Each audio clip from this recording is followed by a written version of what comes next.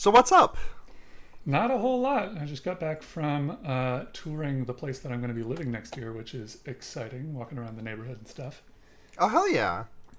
Yeah, got to meet the people who lived there before and, no ginormous warning flags there, which is always exciting. Hell yeah.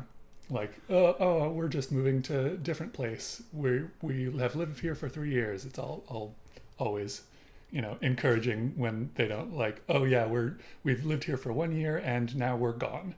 Yeah, I've yet to move into a place that was not a 1 year stint for someone, except for when I moved into my parents' house this year. Mm-hmm. Yeah, we've lived here for just 1 year. The place we lived previously was 2 years, and we like this place. It's just not where we want it to be. Right. How about you? How's your day been? Good. Last summer I helped my dad build a deck, and now this spring and summer, this spring I've helped my dad put a railing on the deck. That was that was most of my weekend. I did that for like 5 hours yesterday, then 4 hours today. Oh God. Yeah, it was good old manual labor. You know what? Honestly, I kind of liked it. Being able to just stand on something that was something that I helped build. I get the same kind of sense of euphoria that I get from using my computer that I put together with my own two hands. The motherfucker that I built. Mm-hmm. So just standing on a thing that I helped build it's pretty sweet. I have to say it. Yeah, level 1 is cook a meal. Level 5 is build a computer. Level 100 is build a deck. Yeah, exactly. This is the next ad campaign for Evany. Y'all listening? Fuck that shit where you're pulling keys and shit out of tower puzzles to make lava fall on an orc or something. Now it's build a computer, then build a deck. Home Depot.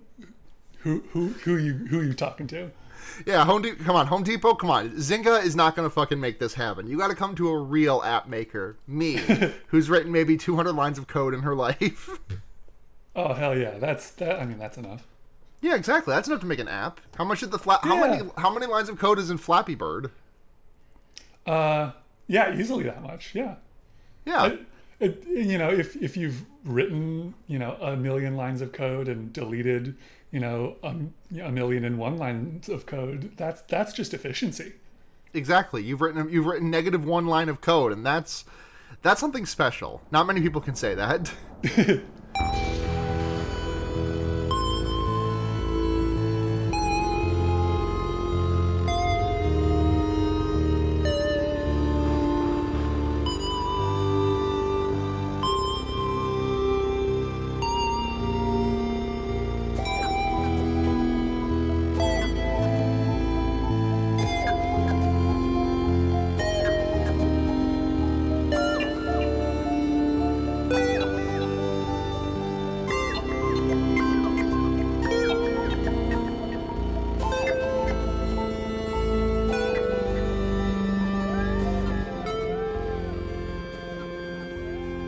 Welcome to Fear Baiting, everyone. It's your number one podcast in America. I'm Sarah, and I'm joined this week by friend of the podcast, Joe. Hello. Hi, Joe. Introduce yourself to the listening audience, what your history with horror movies is, if you have a favorite subgenre. Go ahead and hit us with all those. I'm Joe. My history with horror movies is pretty limited, honestly. I think the one kind of highlight would be the time that I invited a girl I was into in high school over to watch Alien, to do the not at all cliche thing of put arm around person that when scared of, and it totally worked. But aside from that, I haven't watched many movies lately because of the ADHD. But horror movies has never been a genre I've avoided specifically. It's just that movies are long. But movies are long. Yeah. Within horror, I don't, like I said, haven't watched really enough to know a subgenre or which ones I enjoy. But yeah. And this week we watched John Office Man's A Quiet Place. Yeah. Which is. We sure did. So I know that horror movies generally the kind of thing about them is that they are talking about something else, even though they're talking about, one thing. Like, oh, It Follows it's about the scary monster, but actually it's about STIs. Well, I would push back on. I mean, so yes, It Follows is about. I don't think to say it's about sexually transmitted infections is an incorrect read, but I think there are places to like build on that. I think it as an STI is like, I think more than that, it is much more about like the trauma of sexual assault more than anything. But that's not the movie that we're here to discuss today. This is me splitting hairs over something. We can like it is both of those things. I don't know why I decided to pick a fucking fight about that one, but go on. Either way, this is a movie about a monster, and that's it. It's a good movie about a monster, insofar as like, well, it seemed well paced and well executed to me. The jump scares were decent, but it's about that, and that's what it's about. I thought that this movie was okay. So we're gonna have some conflicting viewpoints because I thought this movie was pretty bad, honestly. Okay. We'll get into more of the shit of it, but like I thought it was like competently put together. The edit, like nothing really was like. I've definitely seen worse movies. I've talked about worse movies on this podcast, but like I just felt so underwhelmed by all aspects of this, and I think because this movie was such a commercial success was a major reason that I felt so surprised when I hated it as much as I did.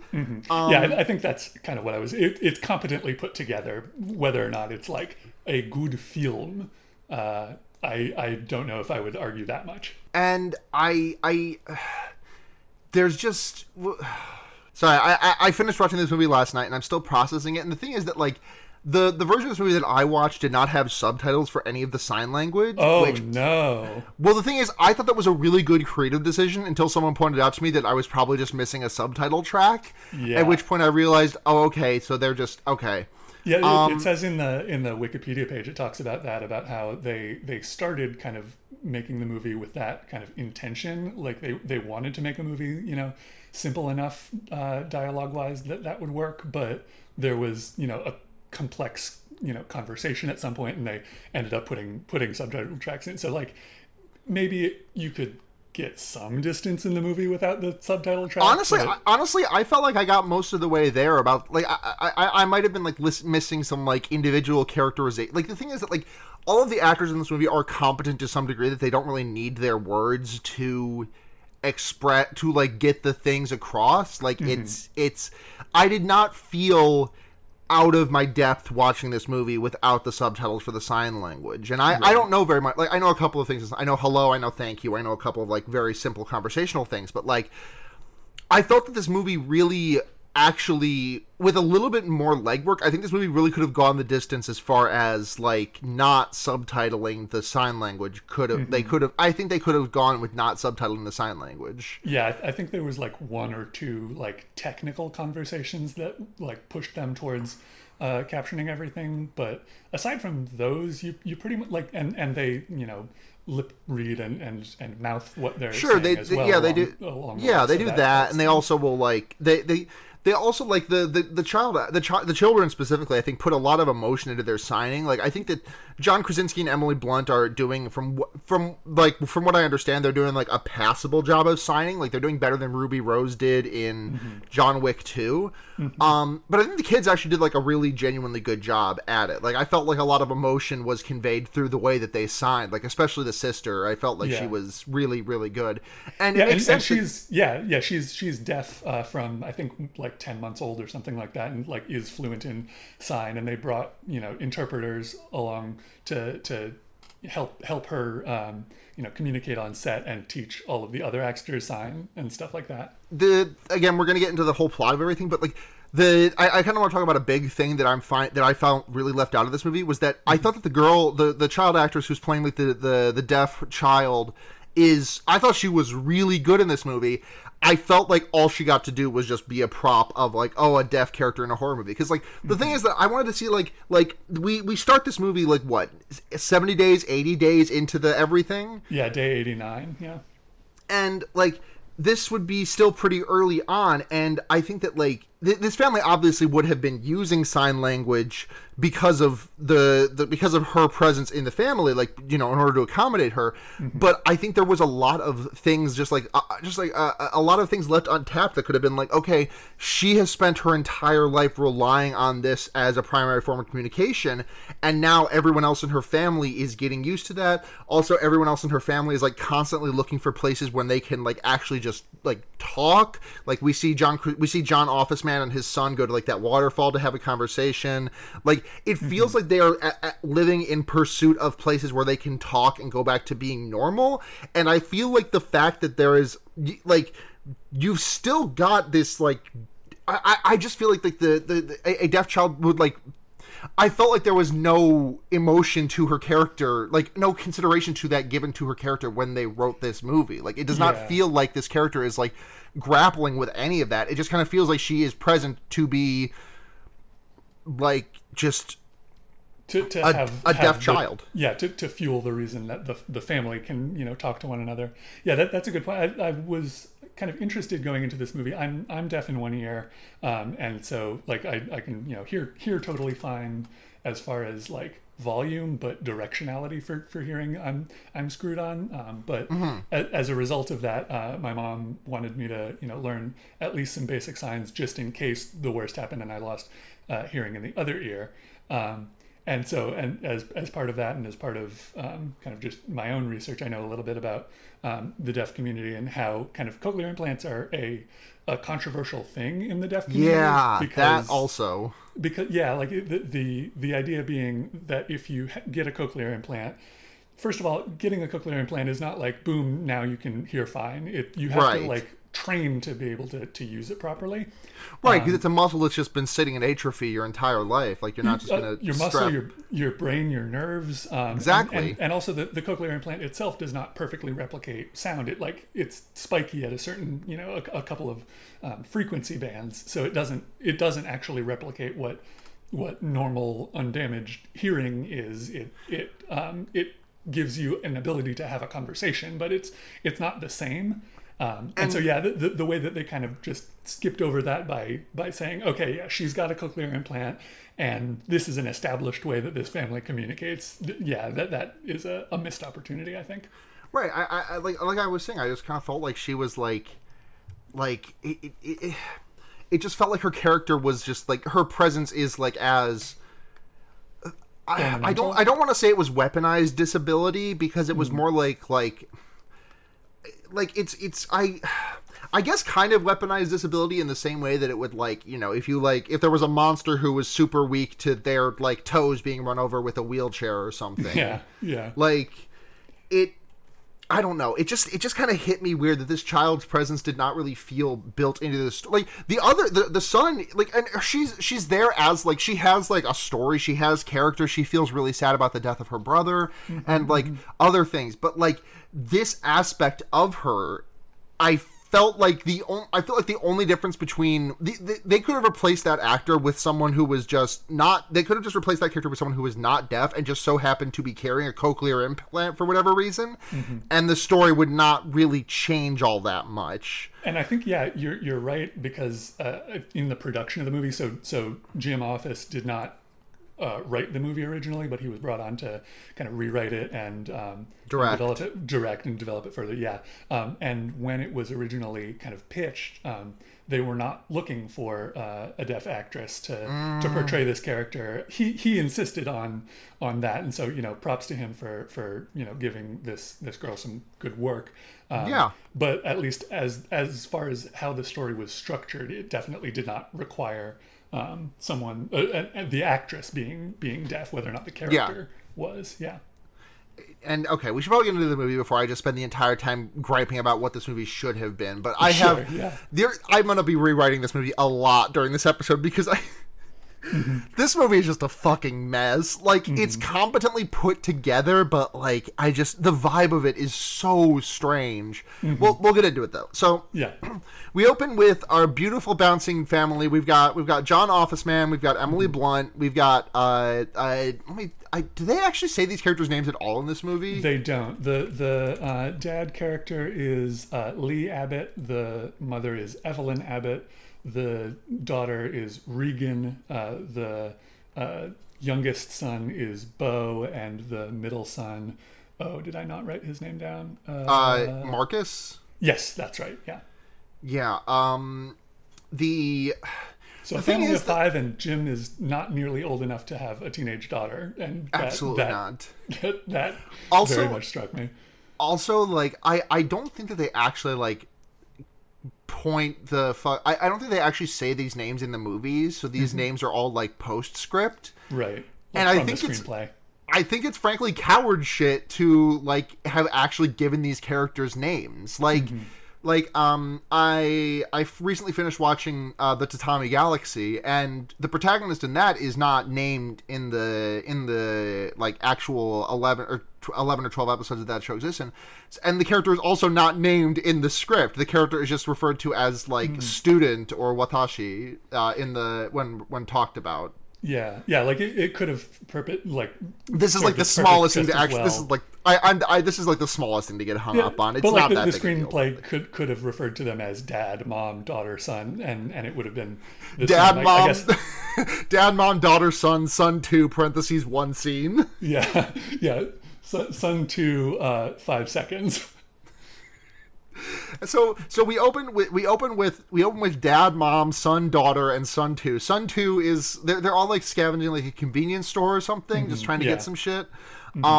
Son 2 almost knocks a cool toy plane out of the floor, but daughter like slides into frame on her knees like she's about to do a sick guitar solo. Yeah, catches this space shuttle and prevents it from making a big noise. I wonder why that could be. And then, they all gather in the front of the store, and Son 2 approaches with the rocket, and everyone acts like he's holding a bomb until Jim Office takes the batteries out of the toy, and he very, very emphatically says to his son, "No noises." Sure hope that doesn't come up later again. The fact that he says that is like, dude. To what end? Like, what? How did they get to day 89 without him impressing this upon his son? Like, I know why they're doing it. Like, I'm not trying to CinemaSins here. I know this is just like exposition and shit, but also like, I think I could have let that with the way that you could have left me in the dark for 5 minutes, because it's pretty obvious what happens. For like 5 seconds, they go outside after ransacking. Right, they go outside and the newspaper on the ground says it's sound. Like, damn, really? Yeah, they go onto a bridge, and they're almost across it, but then Jim Office Man hears the sound of the space shuttle, the toy space shuttle going off. He's like, "Oh fuck! Oh shit! My beautiful bouncing baby boy! I have to run back and get him." And one thing that I actually enjoyed quite a lot is that the way that the kind of Foley and sound changed by which character was being emphasized. Like, you see Dad walking across the bridge, and you hear sound and him reacting to the sound. And then the camera cuts to daughter, and she is blithely acting as though nothing is wrong. She sees her dad react, and then turns back, and through that shot, there's no sound. It's kind of like as though it's from her perspective. Right. I enjoyed that quite a lot. The thing is, I did enjoy that, but also they like completely do not commit to that bit later on. Like there are multiple scenes which like for a moment it appears to be diegetically moving towards the daughter, like we're like living in what the daughter's experiencing with like with her just not hearing anything. Yeah. And then it just will suddenly music will start playing underneath it, or like just arbitrary, like the one at the end where like they're in the truck in silence, then the monster breaks the glass, and then there's all of a sudden sound is back. That made me so fucking mad. Yeah, like, if I'm gonna be like very accommodating to them, like the son was also there, so maybe it's like cutting between his. Sure, but like but like the son was also there for the minute prior of the sound cutting out, but then the glass breaks, and then we can all of a sudden hear again. It's just it feels like it's really just like It's halfway between a cool choice. I appreciate when they actually go for it with the diegetic sound things, but they also like if this movie did not have a backing score, I would like it a lot more. I think that there's like some of the worst parts in this movie are when there is non-diegetic music playing. Interesting. Because I'm not normally of that opinion, but I just feel like it just feels so out of place in this movie where the entire focus of everything is about like being as quiet as possible, and I think having like dramatic like the violin swelling, like that in the background just feels like so strange. I think this movie is afraid to sit in silence like it shouldn't be, and it's really frustrating. It would need to be a much better movie to not have music, and I think that the thing is, I don't think it would need to be a much better movie to not have music. I think it would I think this movie could exist if I were to fucking pull this if John Officeman were to send me the raw unexported DaVinci Resolve file that he edited that this movie was edited into I think you could just honestly cut the music out and do some minor editing and you would be a bit better off. It just feels so strange for so much of this movie exists in silence, and then at the end, and then in the third act, it just completely kicks up the music, the backing tracks, and I'm like, oh, have you been invested in this characters now? Now we can add music. Wahoo! Yeah, that's fair. Yeah. But anyway, so the spaceship happens, and the kid John Officeman almost managed to save him, but unfortunately the kid gets got by a dead space monster. Yeah. And I fucking hate this. This made me so this right here. It told me right away. Oh, John Officeman just said, "Yeah, I can make a horror movie. What's so hard about it?" And just made this because they're showing it so quickly. They show it so quickly here. Granted,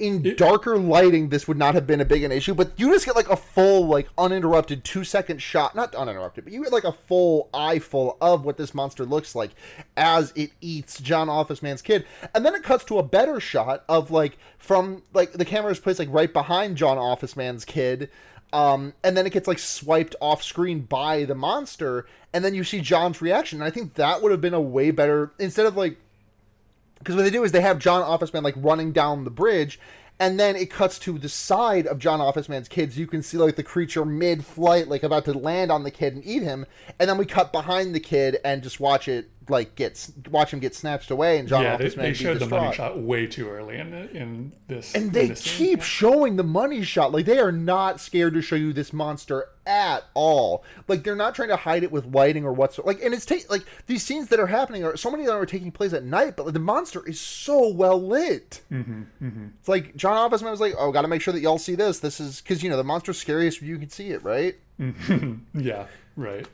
When it isn't living in the background of your imagination, and you can't invent whatever the scariest thing is. Yeah. And then we skip to day 400 and something, right? Day 472, yeah. And we see a very pregnant Emily Blunt, and so that's the thing is that kind of threw me about. So I watched it on just to know what was coming, and then I watched it for notes, and so I thought I saw her in this shot and she seemed 5-6 months pregnant, and then later in the movie it turns out that she's 3 weeks from her due date because and she does not look she's pregnant in her uterus alone. It does not go to her face or her arms or her hips or anything like that. It's a belly centric pregnancy. And the thing that made me insane about this is that why are you they want to replace the child that they lost, I guess, is their motivation. But why would you bring another fucking child into this world? Why bring an infant into this world? Crying and just it's in the wiki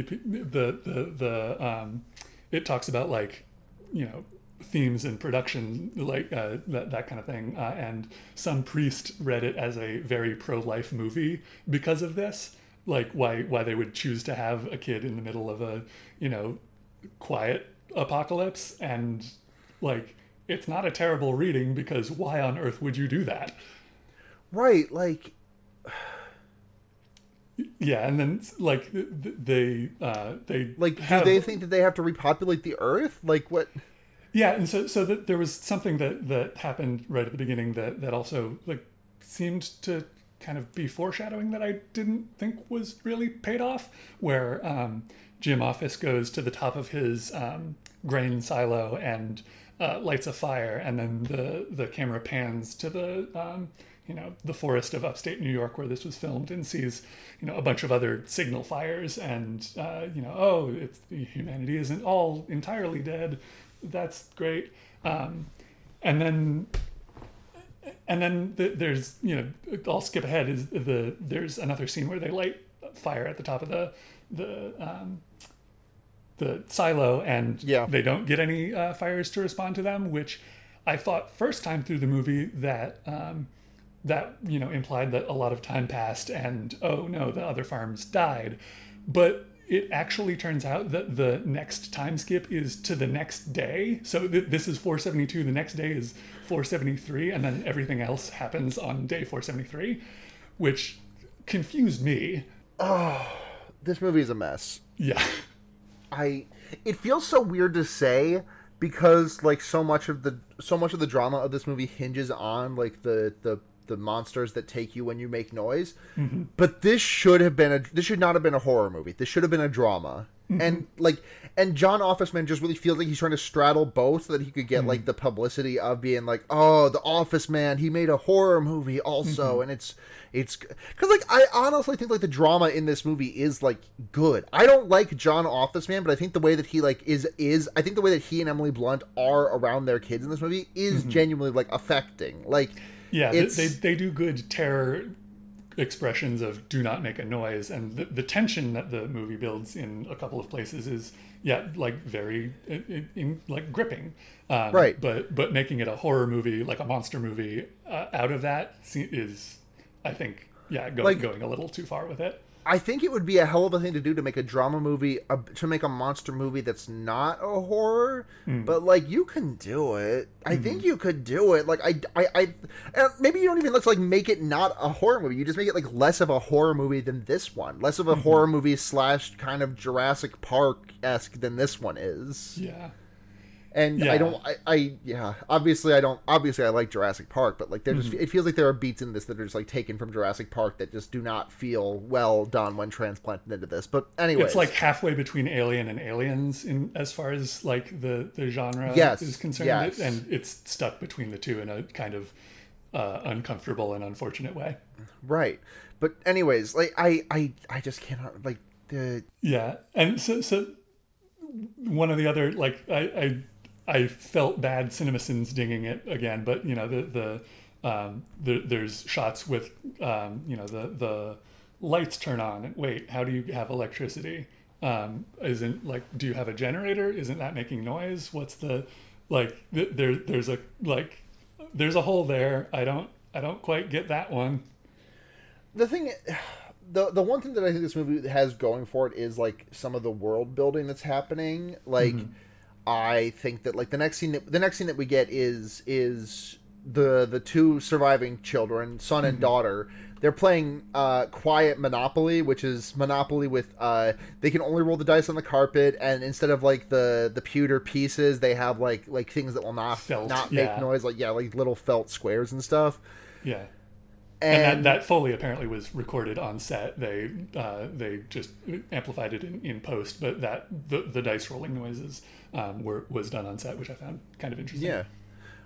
They knock over a fire, but it's fine mostly. They knock over a lantern and make a fire happen. Yeah, and I thought the fire was going to be the issue, but no, actually, it was the lantern going and thud. And then My next note is that they killed the Chungi raccoon, which is just a reference to there's an outside shot of like two raccoons walking down a path, one much fatter than the other, and then a big monster hand comes and grabs the fatter raccoon and eats Just it. absolutely squooshed it. Yeah. Made me sad. There's a good scene in like the basement of the house zone that they are existing in that comes a little bit in a little bit. I'm jumping around a little bit. Yeah, I apologize for that. If there's anything I'm skipping over, let me know and we can jump back. One of like the scenes in this movie that I actually just like no qualms liked was the scene when Emily Blunt and Jim Office Man go down to the basement and like Emily Blunt has Emily Blunt has her AirPods in and she's listening to music and like she just starts dancing with John Office Man and she puts an earbud in his ear and like this is the one time I think the music playing in a non-diegetic fashion works for me in this movie because it is diegetic. They're listening to it right. Live, it's just live in the moment. Yeah. Right. It's just amplified so that we can hear what is being pumped into their eardrums. So that's the one. I think if that had been the one moment with music in this movie, I would have been happy. But Donkey Kong, you can have music once. And the thing is that like the presence of this scene makes the non-diegetic music that we get later so much more strange to me because like we have not had any music up until this point as far to my recollection. And this is like the first time we hear music and there's like a build up to it because like we hear like the little like the tinny sound that you always hear if someone's listening to music really loudly on their headphones. And then like John Office Man gets closer and she puts the earbud in his ear and like the music like opens up and we start hearing it. And like I genuinely think that's good. And then it just like later on in the more dramatic scenes in the third act, we just have like violins and shit going. But yeah, I feel like I half remember dramatic violins when Jim Office is trying to save Son 2, but I could be wrong about that. I can check that real quick actually because I as I was saying that sentence out loud, my curiosity was piqued. That's like the only moment that I could think of being an exception to that because it's crickets and softly placing objects down, but otherwise it's a pretty quiet movie up to this point. Oh yeah, there are violins when John Office Man has to try and run and save his son. So yeah, like to your point about like them doing the money shot real early, like that's what 5 minutes in and they've 10 minutes. Yeah.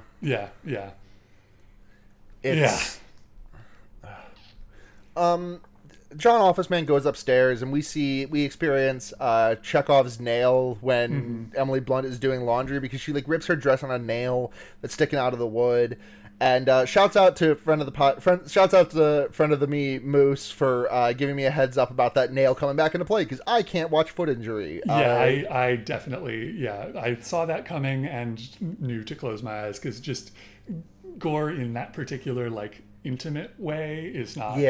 When I was watching the movie The Martian, which is not a horror movie, there's a point where there's an abdominal injury and he staples it closed, and I very much grayed out in the theater, and I had to close my eyes until hold my hand above in front of the screen before or until the foot stuff was done happening. Yeah. I just wanted to, shouts out to Moose for looking up that scene and making sure to warn me exactly when it happened. At Emily Hammersley, HAMMERSLEY. Follow him. Good art. Yeah. So they're out on like an expedition, I guess. Yeah. So there's a weird scene that I don't like understand character wise. Where Jim Office and Son are going to collect fish from a bunch of traps in a river, and daughter wants to go and like obviously needs to bond with her father. Like there was a scene earlier where like, oh, it's dinner time, go get your father, and she's like, no, I don't want to, and then mom is like, go get your father. I know that you have, a normal father-daughter relationship with him, but you like, so they need the bonding time, but like man has to go collect food, woman has to go take care of pregnant woman, which I didn't understand the character of that, but whatever. Yeah. but so we're off in the woods like foraging, and then they come across like some old dude who looks really sad and distraught, and I think his wife died. Well, yeah. Backing up a little bit, before tense scene, I also wanted to mention this. Jim Office gives his daughter an upgraded cochlear implant, and she's like, "No, I don't want to keep trying this. It's not going to work. Fuck you for trying." And then then they go off to on their merry ways.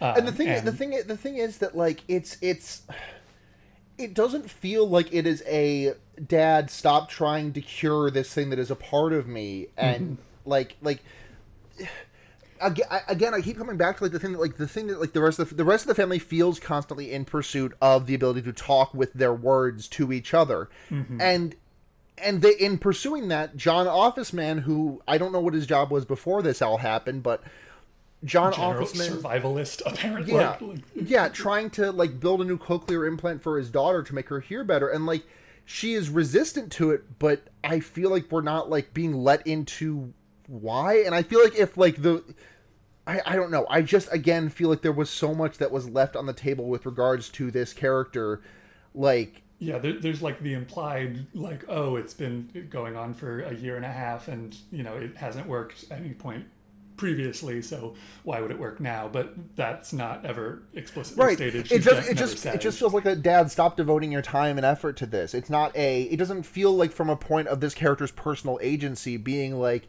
hey, I don't want to feel like I'm going to get left behind if we reach a point where like the noise monsters are not an issue anymore. Like I think there could be like I know this is just like rewriting this entire movie at this point, but I feel like there could have been like some real significant analysis to this character being like, yeah, it fucking sucks obviously that there are noise monsters and that they killed my brother, but I'm also like in my heart of hearts, I am like secretly grateful now that like everyone kind of knows what it's like to live the way that I do, and or not like knows what it's like. That's not the right way I'm phrasing it, but like maybe like I don't know, like a part of her deep down that's like, I like the fact that my family now has to use sign language at all times, and I'm worried about returning to quote unquote normal life and them not doing that, and them not being as vigilant about it anymore as they have been. Right. Yeah. The only like kind of in character explanation that kind of makes sense to me would be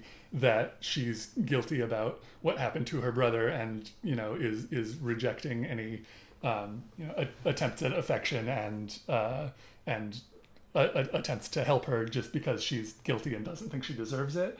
But again, not stated, and not stated as specifically the conflict between her and her father. But so Son and Jim Office are at the river, explaining the whole idea of if there's a louder noise, then it covers up smaller noises, and you can have a conversation when there's a loud noise happening. They have a conversation about how absolutely everyone in this family blames themselves for the son dying, and how there's this exchange like, do you love her? Of course, you should tell her the story of all father-child relationships, I guess. Right. He's just such a sad fucking dad. Yeah. But so then once they're coming back from the fish adventure, the old man emerges in an extremely normal way from the woods, and his wife is disemboweled on the ground, and he does suicide by monster by yelling, and that's the son is traumatized by seeing a dead body again, and hearing someone get killed again, because that's the second time in this film that's happened. We go back to Emily Blunt in the house, and her water breaks, and this is the point that I realize the next 20 minutes of this movie are going to be fucking awful. Yeah. I frankly hated this. In terms of like gore stuff, or in terms not of gore like, stuff, no. Like I think it just feels like hack shit. Like I'm having a hard time putting, because so what happens is Emily Blunt is she is big pregnant. Her water breaks. She has to have the baby.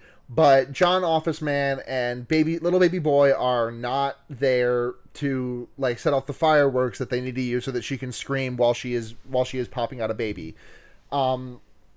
She goes downstairs to turn on the red emergency lights that should indicate this, and has the foot thing happen. Yes. I didn't expect it to pay off that quickly.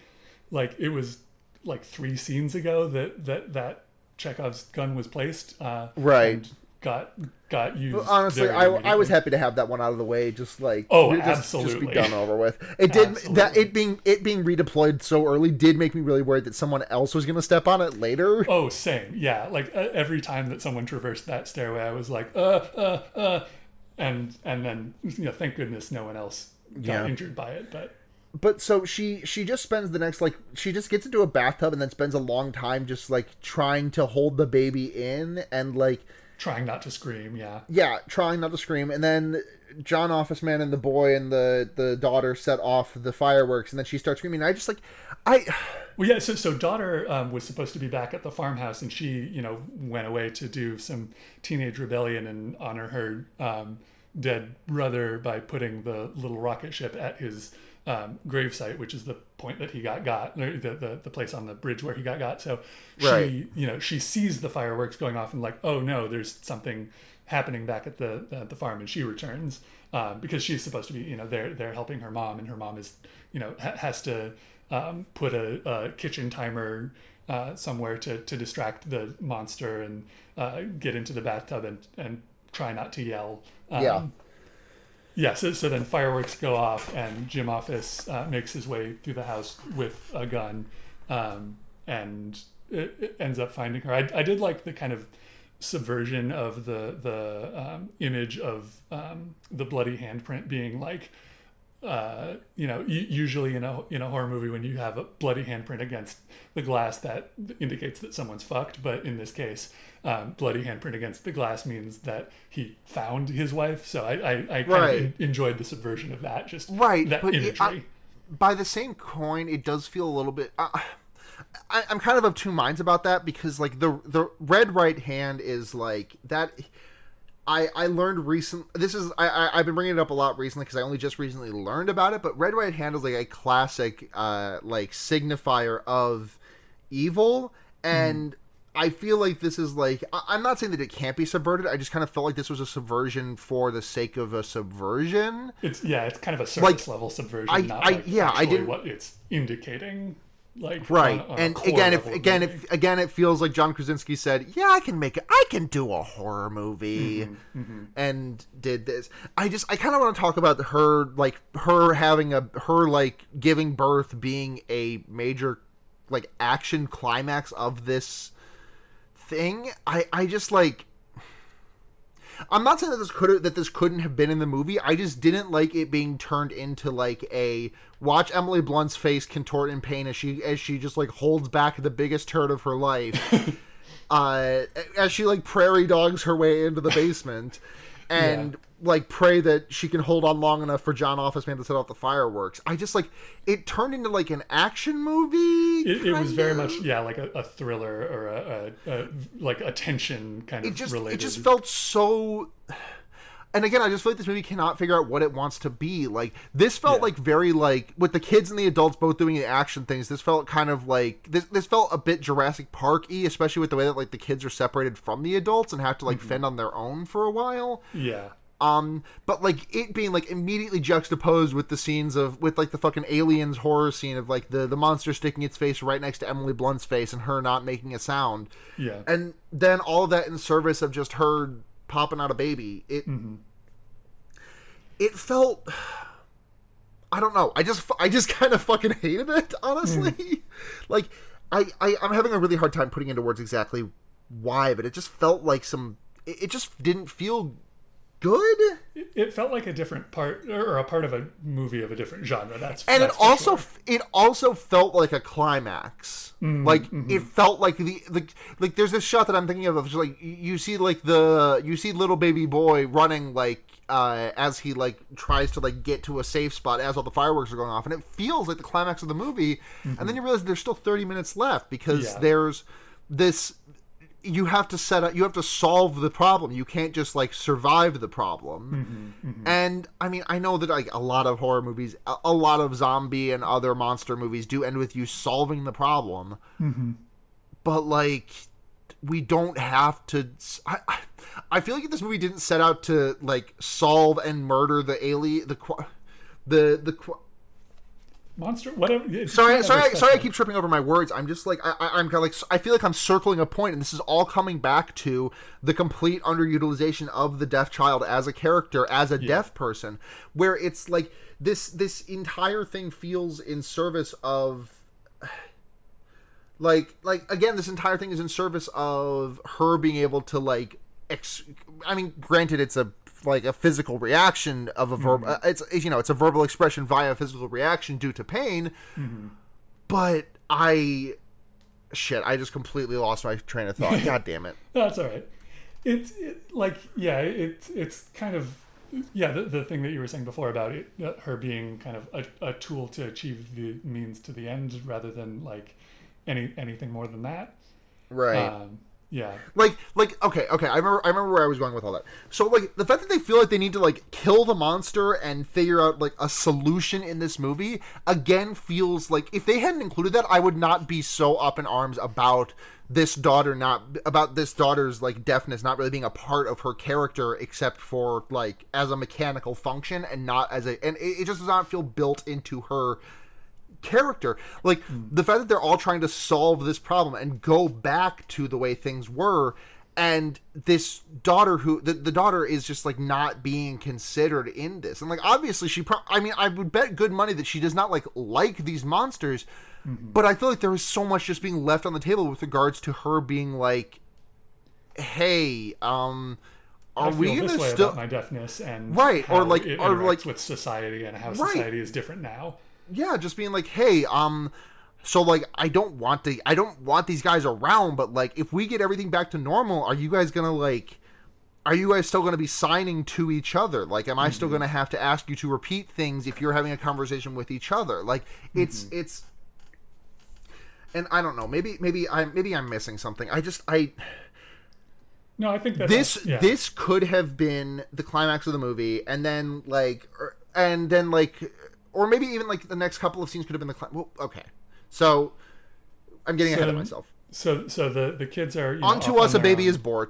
Yes, and then goes immediately into a padded box like he's Moses, and trying to hide him from getting caught.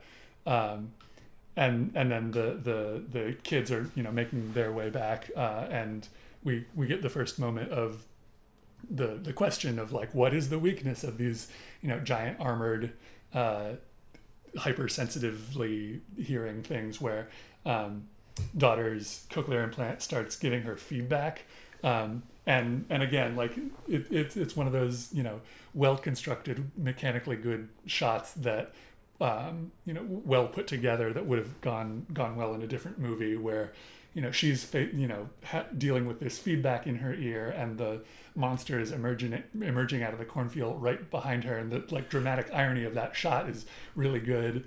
And then it goes away once the high pitched noise stops. Right, happening. The feedback from her hearing aid starts happening, and like this is another thing that made me really fucking mad about John. Again, another like entry in my evidence list of John Krasinski just saying, "Yeah, I can make a monster movie." Like he zooms in super duper close on the monster. Like I have a more intimate knowledge of this monster than I have of most monsters in monster movies. Like I know more about what this monster's ear looks like than my own butthole, frankly. It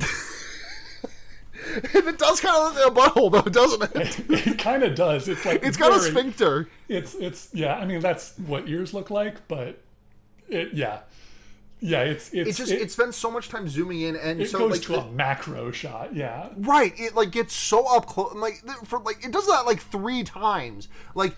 And this is, again, a shot at night. Like, the monster is, again, so fucking well lit. This is not trying to be a horror movie, except for the fact that it's, like...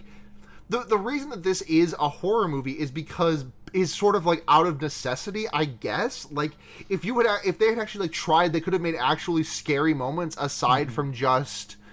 it's quiet for a while, then bang! Oh no, Yeah. you're so scared. Oh, Yeah. like it just feels. Yeah, it's a good, well constructed scenes in a movie that can't quite carry it. It's like this movie is so much less than the sum of its parts. Yeah. Like I think that the world building in this is great. I think the acting is really good, especially out of these kids. These kids are turning in a great performance. Very good child actors, yeah. I like the usage of it. I have my problems, but like the soundtrack itself, like if I were to just listen to it, I would think it was like pretty okay. Like It was pretty sparing, like all things considered. It right. gets I'm a little bit bitching overused, about it a but- lot, but it is not there very much. The like cinematography is like serviceable, but like everything together just like feels so. Like it just feels weak. Like it just Yeah. feels like it can't. It just feels like I'm like. It feels like it feels like he took like 5 separate Lego pieces and tried to build the Millennium Falcon out of it. Like he just like took 5 separate race car pieces and built the Millennium Falcon out of it. Yeah, yeah. But In any case, they're trying to reunite as a family. They well, it's a boy. It's a boy. They said they said we're going to give our baby gender in this society. We are going to gender our child, and they put the baby in a box. Yeah, and Jim Office and Emily Blunt have a conversation about oh my God, where are they? The kids aren't there, and then it becomes a metaphor for the other kid that isn't there, and she blames herself for that, and he goes out to find them. She says. If who are we if we can't protect them? Like looking directly into the lens, of the camera. Like, what is the message of this final act going to be? I wonder. And she says, "Promise me, Ned." Yeah. It's. Ugh. Yeah. Again, So like Emily Blunt is turning in a good performance here. Like I was getting a little bit misty-eyed at this scene. Like I think she is doing a good job in this movie, but it just adds up to it just feels in service of like not much. Like it I'm sorry that I keep just like talking in sentence fragments and then ending them with a because that's just how this movie makes me feel though. yeah. Okay. Yeah. So kids are trying to have found one another. The daughter finds the dropped flashlight from Son in the middle of the cornfield. They go up to the grain silo and light a fire on top of it. To try to get his attention. And she's like, he's abandoned me, and he's like, no, and then he falls into the silo, and there's an incredibly funny to me moment in the Wikipedia page where it like the Wikipedia editor was doing a CinemaSins ding where it specifically links. I'll just read the sentence. Regan, who has jumped in after Marcus, sinks into the corn and nearly suffocates, but Marcus saves her. So spoilers, I guess. But the sinks into the corn and nearly suffocates links to the Wikipedia page about grain entrapment. Yeah, and talks of like it talks about in this Wikipedia article about how impossible it is to free yourself from grain entrapment once you're waist deep, and these kids go like neck deep or further into the grain, and it felt very much like that Wikipedia author being like, actually it wouldn't work that way, right. Which cracked me up. Just nothing about the movie, but suffocating in grain is a hell of a way to go. Oh yeah, I would not wish that upon someone. But I would have really liked it if they'd managed to get the monster to get fucked by the grain there, because the thing is, if this is like the fucking the Jurassic Park, the kids holding like the plexiglass window while the T-Rex tries to eat them through it, and then like the monster just like sinks into the grain as it's trying to get them. I would, and that's how the movie ends, because there's a really good emotional end to this movie just about right after this scene when John Officeman reunites with the kids. Mm-hmm. I would have been happy with the movie ending like that. Yeah. But the monster manages to get away after Regan's cochlear implant scares it again. Yeah. Regan daughter. Yeah. And then they get out of Grain Hole, and they're Reunite like, with Dad, and and I'm saying to myself, this movie could have ended here, and it would have been fine. That would have been a fine end to the movie. Yeah. But it doesn't. And then they hear clicking, and Jim Office gets incredibly hit by the monster. Son yells, and so now the monster is attacking son and daughter while they're in the truck. Yes, and this is another one of the things where, like, it's I talked about this earlier, and this is like one of the most garish versions of this, because some of the other times when it is like we get the POV of the deaf daughter, like we get her POV, and then like there's no sound, and then it'll cut, and then there might be sound. But like this time we have no sound. We are staring out the side window of the car. Well, so the feedback starts like building up, and she turns her cochlear implant off, and so then sound cuts completely, and then yes. And then she turns towards the window, and she sees like the monster charging it. And then as soon as we do not get a cut, the monster breaks through the glass, and suddenly we hear glass shattering, and there's sound again. And it is. They don't commit to it, yeah.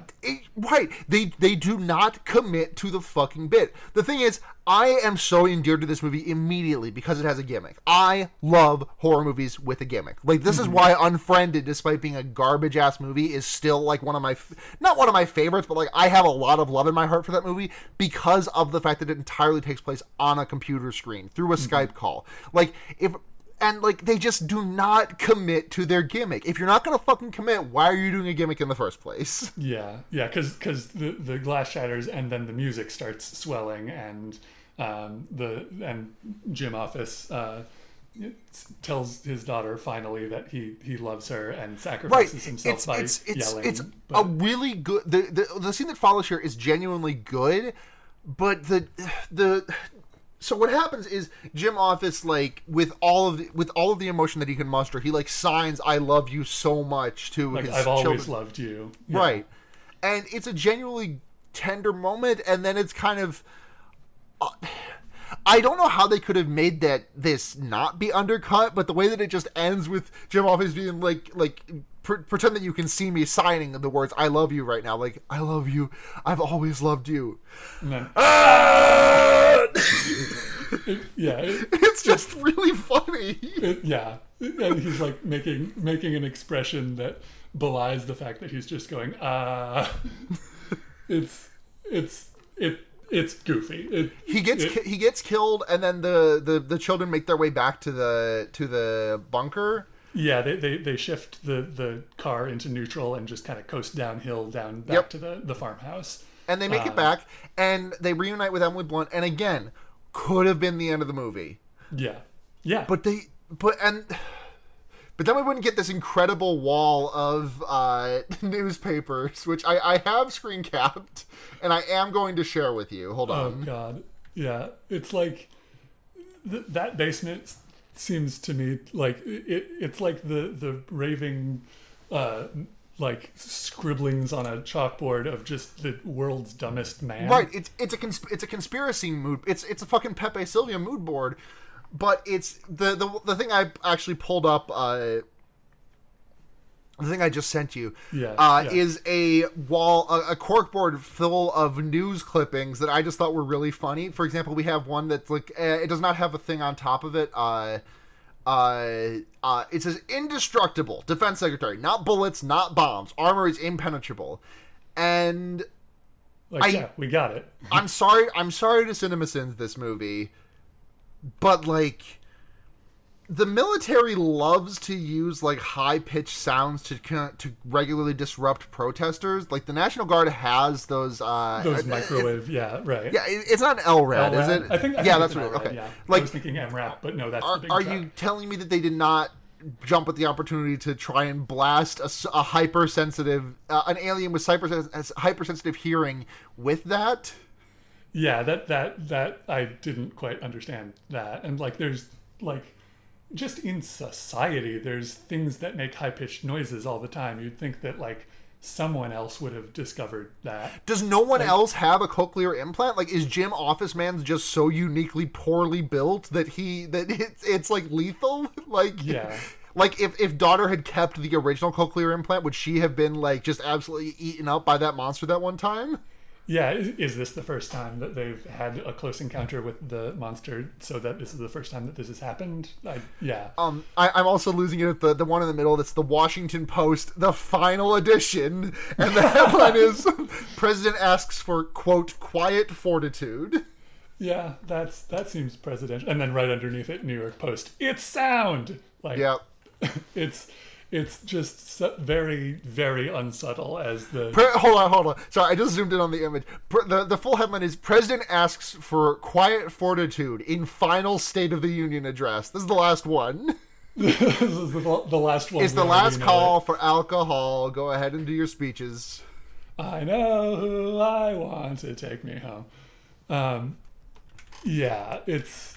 And yeah, as daughter looks at this, because she was banned from going down in the basement early in the movie, and so as she looks at this wall full of newspapers as though it's like the Pulp Fiction briefcase, discovering that, oh, actually my dad was working hard to try to fix my cochlear implant, and that means that he loves me the whole time. It's yeah. So the last part of this movie is Emily Blunt and daughter's. Where is the son for this scene? I actually don't.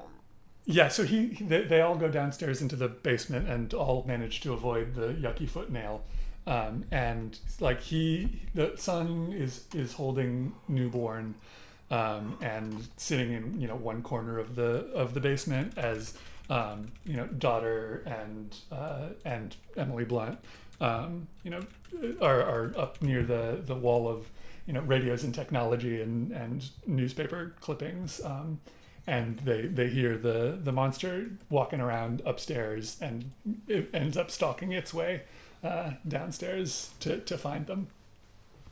Yeah. And then we get like this scene is just fucking like this scene just made me fucking mad. Like, I think the daughter's character is like there's a lot left on the table, but I think that for the most part the daughter's like deafness is handled relatively well. Mm-hmm. Except for this last scene when she just has to sit there for a fucking minute with the cochlear implant like microwaving her brain, with it sitting on the side of her head, and then she just sits there like with her head clamped on the side of her pain, like Magneto is like entering her mind unwillingly, and then she just like takes it off and is like, oh, I could have just done this the whole time. And holds it up to a microphone, yeah, and then it makes the high pitched noise loud and kills the monster, or at least. It makes all of like the clicker fungus from The Last of Us, like it makes all of them stand up, which leaves Emily Blunt an opening to blast the thing's head off with a shotgun. Yeah. And the end of this movie is like they look. Yeah, I was. The end of this movie fucking sucks. I was very surprised by that scene where dog shit. Where like it felt like very out of left field, where Emily Blunt like goes and collects some documentation that she lived in a location for a while, and goes to the courthouse. It's like 15 minutes, and it goes on. She changes her name, and you see at the end of it, it just says Epically Blunt, and I just thought that undercut everything that it was going for. Just that is basically what happened. So the end of this movie is like we see like video camera footage of like some more of the monsters like running. I can't tell if it's like towards or away from their place, but like I think towards, because the big shotgun noise and so they're heading towards the place because they just heard all that feedback from the cochlear implant on the microphone and the shotgun exploding. And so the daughter looks back at Emily Blunt, and Emily Blunt cocks the shotgun, and the movie ends. And fucking awful. Absolute dog shit ending to this movie. This movie had so many good fucking off ramps where it could have actually ended, and it ends with the fucking of a shotgun. Are you listen? I am a dyke. I love to see Emily Blunt with a shotgun. I cannot believe you're making me complain about seeing Emily Blunt with a shotgun. Like, but there's another movie where she does a shotgun better, and it's called Edge of Tomorrow, or Live, Die, Repeat, or whatever that movie is called. Yes, it's God. Yeah. This movie is just a fucking mess. It feels like John Krasinski really set out to like I feel like he had the script for a drama, and then someone told him to like punch it up and like make it a horror movie, and so he did, but he also kind of made it like Jurassic Park, and like I like all of these things. Like I love Jurassic Park. Like the scenes in Jurassic Park when the kids are hiding from the Velociraptor. That shit fucking rules. Yeah. Yeah, I mean, as this podcast started, I went into this movie kind of less critical of it, and went through the movie without quite as many qualms with the themes and pacing and the genre and all the rest. I totally understand what you're saying now, because this last scene I was like, oh, this isn't a serious movie. Okay, I get it. The thing about the end of this movie is that honestly, like, I think the end of this movie sucks, even if you get rid of Emily Blunt cocking the shotgun. But like, I think if they had just let this movie fucking end in silence, that would have been good. Emily, like I hate this ending, but like, daughter slams the cochlear implant on the microphone. The alien's head goes because it can't handle like the sound, and then Emily Blunt blows its head off, and then we just sit there in silence after that. I think that would have been a much better ending to this movie instead of violin, swell, and epic shotgun. Yeah. Instead of daughter looking at Emily Blunt and saying, "They're fucking our pussies," and Emily Blunt saying, "Now you're talking my language." God. So, on a scale of 0 to 5 homemade Monopoly pieces, how many homemade Monopoly pieces are you going to give this movie?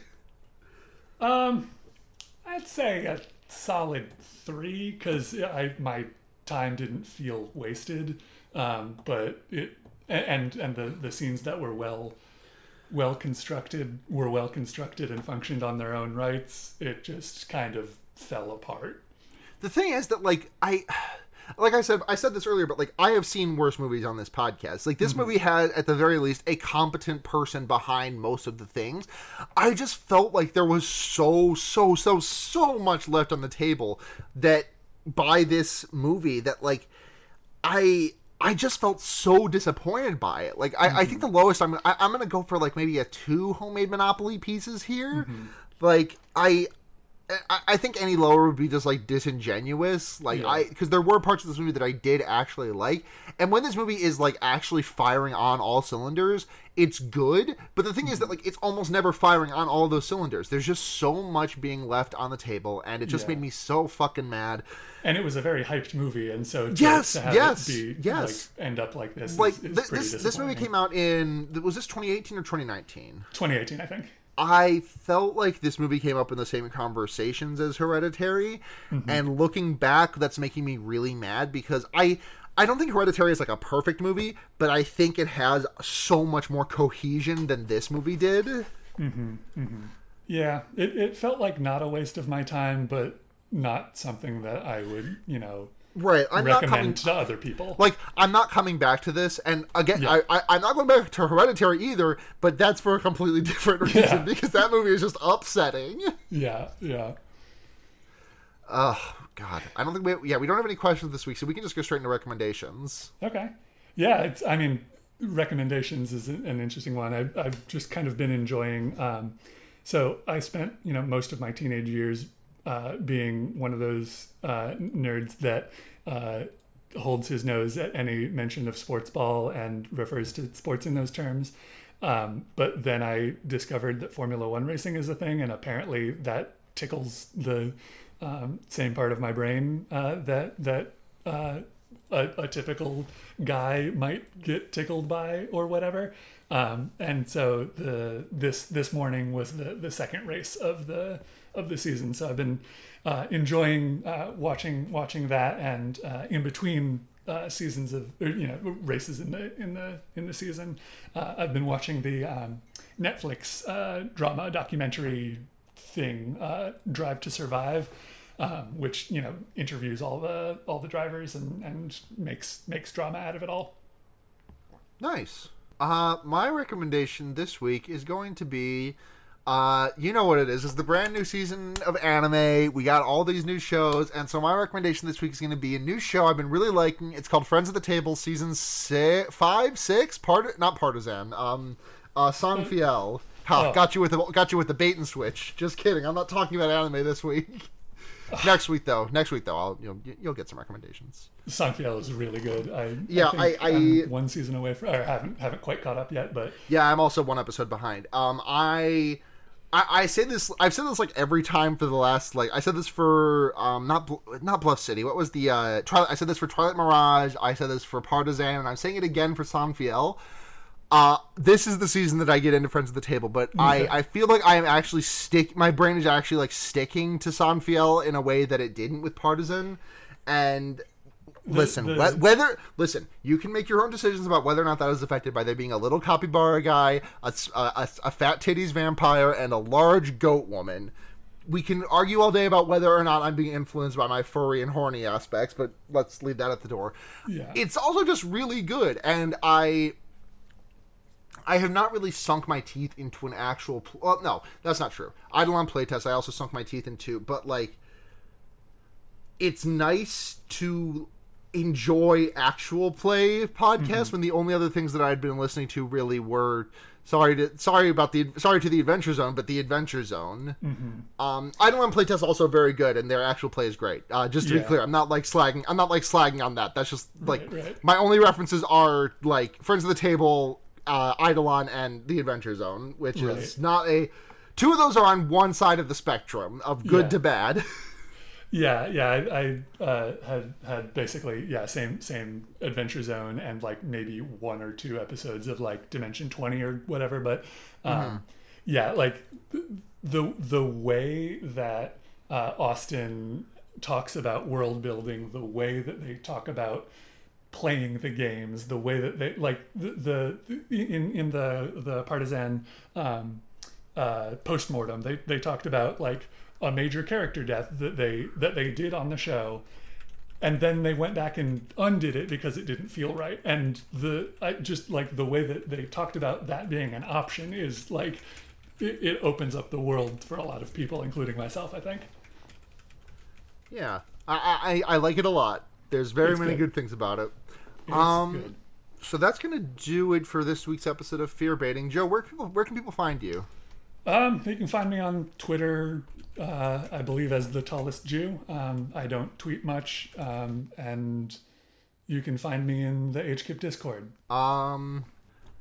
Patreon.com/fearbaiting is where you can go to support this podcast as well as our sister show, The Wonder Yerks. $1 a month. If we get the episodes up early, you get them early. $5 a month, you get your name on the podcast and a message. Also, if you want to send one in, $10 a month, all that, plus you get to choose a movie for us to watch. Thank you very much to Ducky Aisha, Paul Moran, Kit Spindler, Michael Kaiser, and Paul Bechtel. Thank you all so much. We are at Fearbaiting on Twitter. Those are the only places really that's important to find us. Blair edits most of these episodes. Find him on Twitter at Blair Kitsch. Seda did the incredible intro-outro music for this podcast. They are on Twitter at Nudity. They also make music under People You Meet Outside of Bars, or you can just head to gaygothvibes.online for more information about that. If you want to find me, I'm on Twitter at Sunhatzhenya, SUNHATZHENYA, Sunhatzhenya. Thank you to Noisepace.xyz for hosting this and so many other great podcasts, like many podcasts that I do, such as The Wonder Yerks, which I previously mentioned is the sister show of this because Blair and Seda are on it. Henry Kissinger's Pokemon Going to Die, the Leftism podcast that I do with a bunch of my friends, and Special Grade Snacks, which is a Jujutsu Kaisen watch-along podcast that we finished a couple of weeks ago. You should go listen to it. I thought pretty good. I think that's everything. So until next time, I'm Sarah. I'm Joe. And remember, you can put a fucked up guy anywhere. Good night, everyone.